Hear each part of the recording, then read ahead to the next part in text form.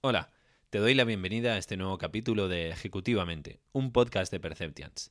Bueno, vamos a hablar de algo que te va a llamar la atención porque estamos hablando del ámbito de empresas, organizaciones, etcétera, pero que es importante y que de hecho va a ser cada vez más importante para la figura de la persona que lidera una organización o que lidera cualquier institución o cualquier ámbito social.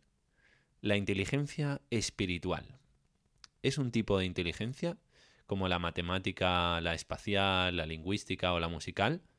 ¿Se puede desarrollar? ¿Cómo sabemos que es una inteligencia? ¿O cómo sabemos que, o qué comportamientos o qué nos dice que la inteligencia espiritual existe? Pues bien, hemos evolucionado o hemos estudiado muchísimo la inteligencia emocional. Llevamos desde los años 90 leyendo y poco a poco vamos aplicando programas de educación emocional en el colegio, en colegios, en centros educativos, en el ámbito organizativo, aunque queda mucho. Es decir, yo cuando pregunto a mis alumnos quién ha participado en programas de inteligencia emocional, normalmente 1 de cada 10. Es decir, de la inteligencia emocional nos queda muchísimo por aplicar, pero también somos generaciones, estas últimas, que nos hemos criado y hemos crecido con muchos más conocimientos emocionales que las generaciones anteriores. Y de esto hablaremos en otros capítulos del podcast, tanto de inteligencia emocional como de los cambios que han habido generacionalmente.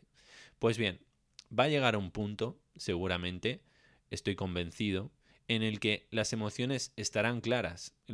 Promocionaremos profesionales que tengan habilidades blandas y cada vez identificaremos mejor, desarrollaremos mejor y trabajaremos mejor la inteligencia emocional. Pero ¿cuál es el siguiente paso? El siguiente paso seguramente sea la inteligencia espiritual. ¿Y por qué la inteligencia espiritual? Pues porque tiene mucho sentido. Y ahora la definiremos. Las personas cada vez buscan una experiencia más humana y más íntima en las organizaciones actuales. Algo importante también que lo tengamos en cuenta y por eso te lo cuento en este podcast, algo que valorará muchísimo la gente en sus líderes, en los líderes de sus organizaciones, que tengan cierta espiritualidad, es decir, que tengan cierto mundo interior y les ayuden con inquietudes, curiosidades, y con apoyo ciertamente espiritual, más allá incluso del apoyo emocional. Porque el nivel de conciencia no para de crecer. Entonces tiene sentido que vayamos a llegar a este escenario. ¿Vale? Bueno, ¿y qué es la inteligencia espiritual o cómo sabemos que existe?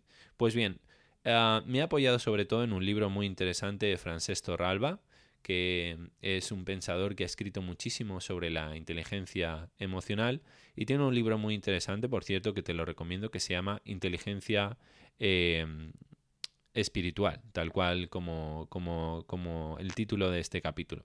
Pues bien, la inteligencia espiritual es algo que tenemos los seres humanos. ¿Por qué? Porque, bueno, los animales comparten con nosotros sistemas emocionales. Hay animales que tienen emociones, animales que tienen sentimientos, pero ninguno de los animales tiene la capacidad o tiene la necesidad de buscar sentido, trascendencia o preguntarse ciertos porqués sobre el mundo o sobre su propia existencia. Esto es algo a lo que hemos llegado los seres humanos porque hemos sido capaces de, a través del lenguaje sobre todo, desdoblar nuestro propio pensamiento o, como dice Marina, generar el bucle prodigioso, la metacognición o la capacidad de nosotros mismos de pensar sobre nosotros mismos. Y en ese pensar sobre nosotros mismos, desde la filosofía griega y antes, nos hemos empezado a hacer preguntas. Ese es el nacimiento de la inteligencia espiritual, el hacernos preguntas, el buscar la trascendencia. Pues bien, tiene sentido que vaya a llegar a las organizaciones, porque los equipos y las organizaciones en general van a tender a un nivel de conciencia mayor y cada vez más grande, y esto va a requerir que la ética y aspectos más humanos o más cercanos a la espiritualidad sean necesarios para poder hacer que la gente se sienta bien en las organizaciones. Pero bueno, vamos a ir al grano. ¿Cómo sabemos o qué indicios nos dicen que los seres humanos tenemos esta inteligencia? Porque si te fijas, también es una inteligencia que puedes observar en algunas personas. Hay gente que tiene un gran mundo interior, puede hablar de muchísimos aspectos trascendentes, se hace preguntas muy profundas, y otras personas que simplemente no se las hacen o que no tienen ese grado de espiritualidad. Y no hablamos solo de las personas que acaban siendo curas, monjes zen, o que, digamos, practican el Islam en cualquier ámbito, pero sino personas que tienen espiritualidad, ya sea en el marco de una confesión o sea una espiritualidad, digamos, laica. Pero vamos a ver estos indicios. Entramos en lleno.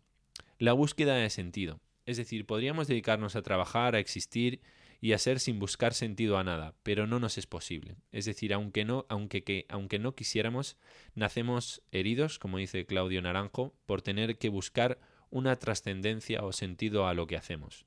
Los animales no tienen estos deberes porque su instinto ya les va dictando hacia dónde se tienen que mover, qué hacer y qué pasos dar en su existencia. Lo tienen todo descrito.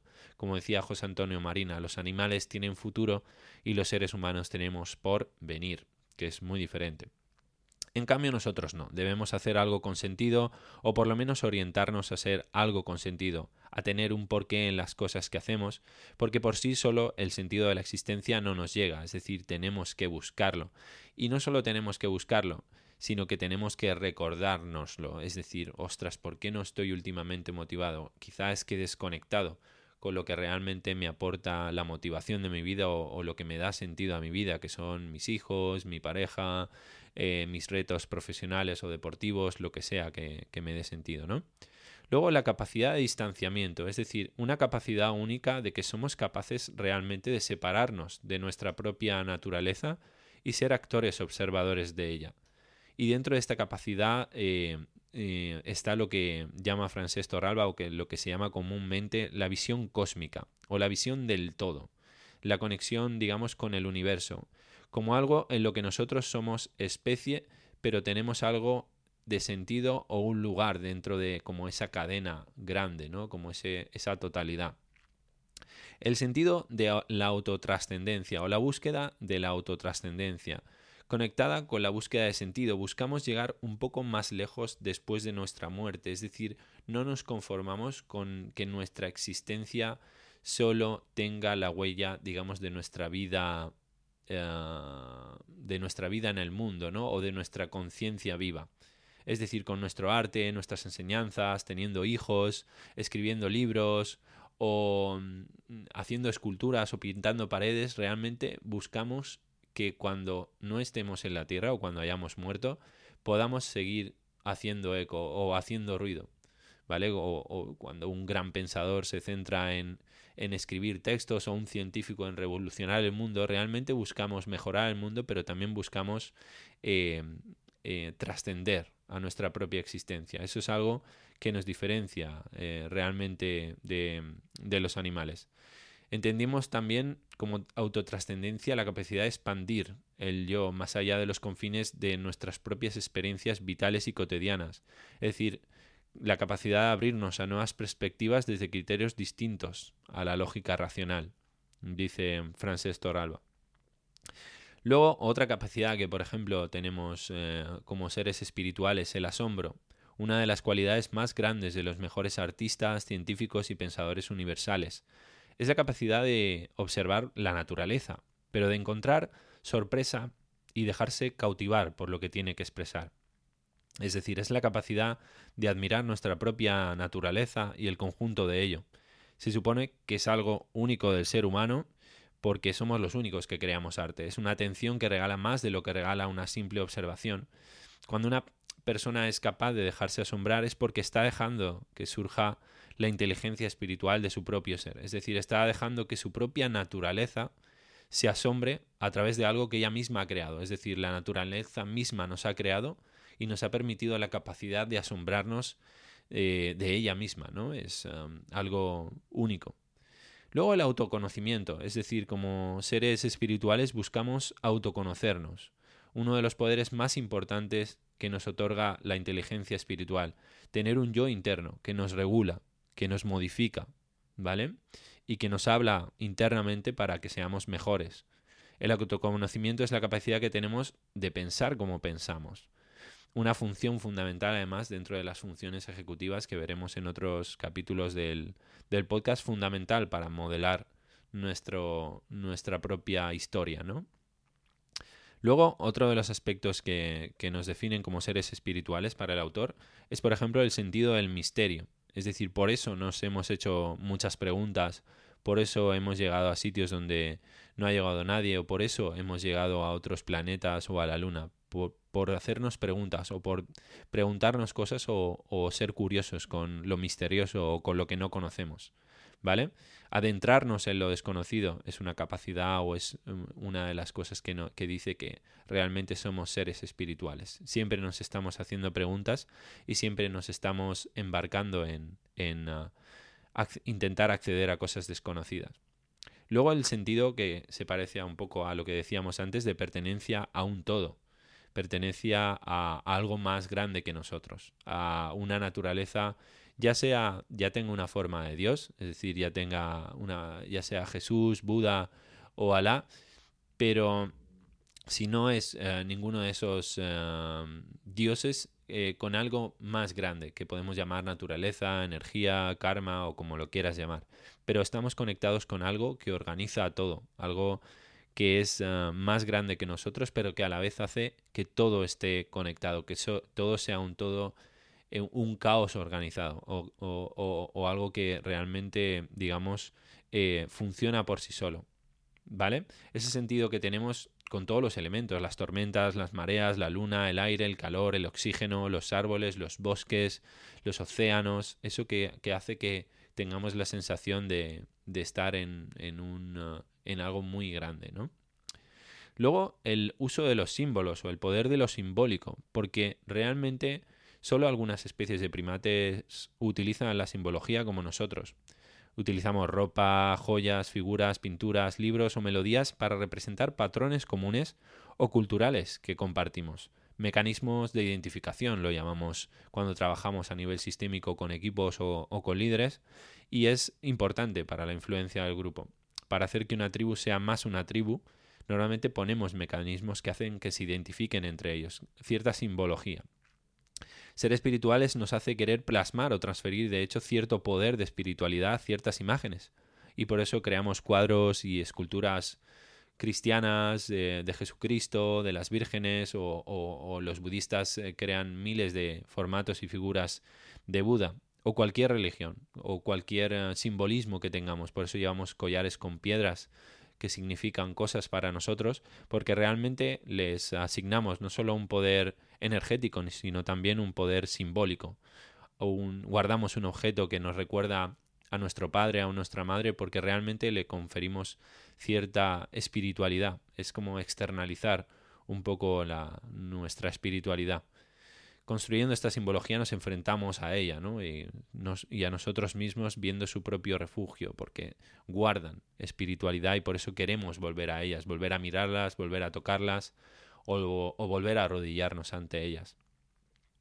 Luego la elaboración de ideales de vida, porque somos los seres humanos, digamos, aspiramos a tener un ideal de vida, con unos valores, con unas metas, con unos proyectos y realmente cada vez además más complejos.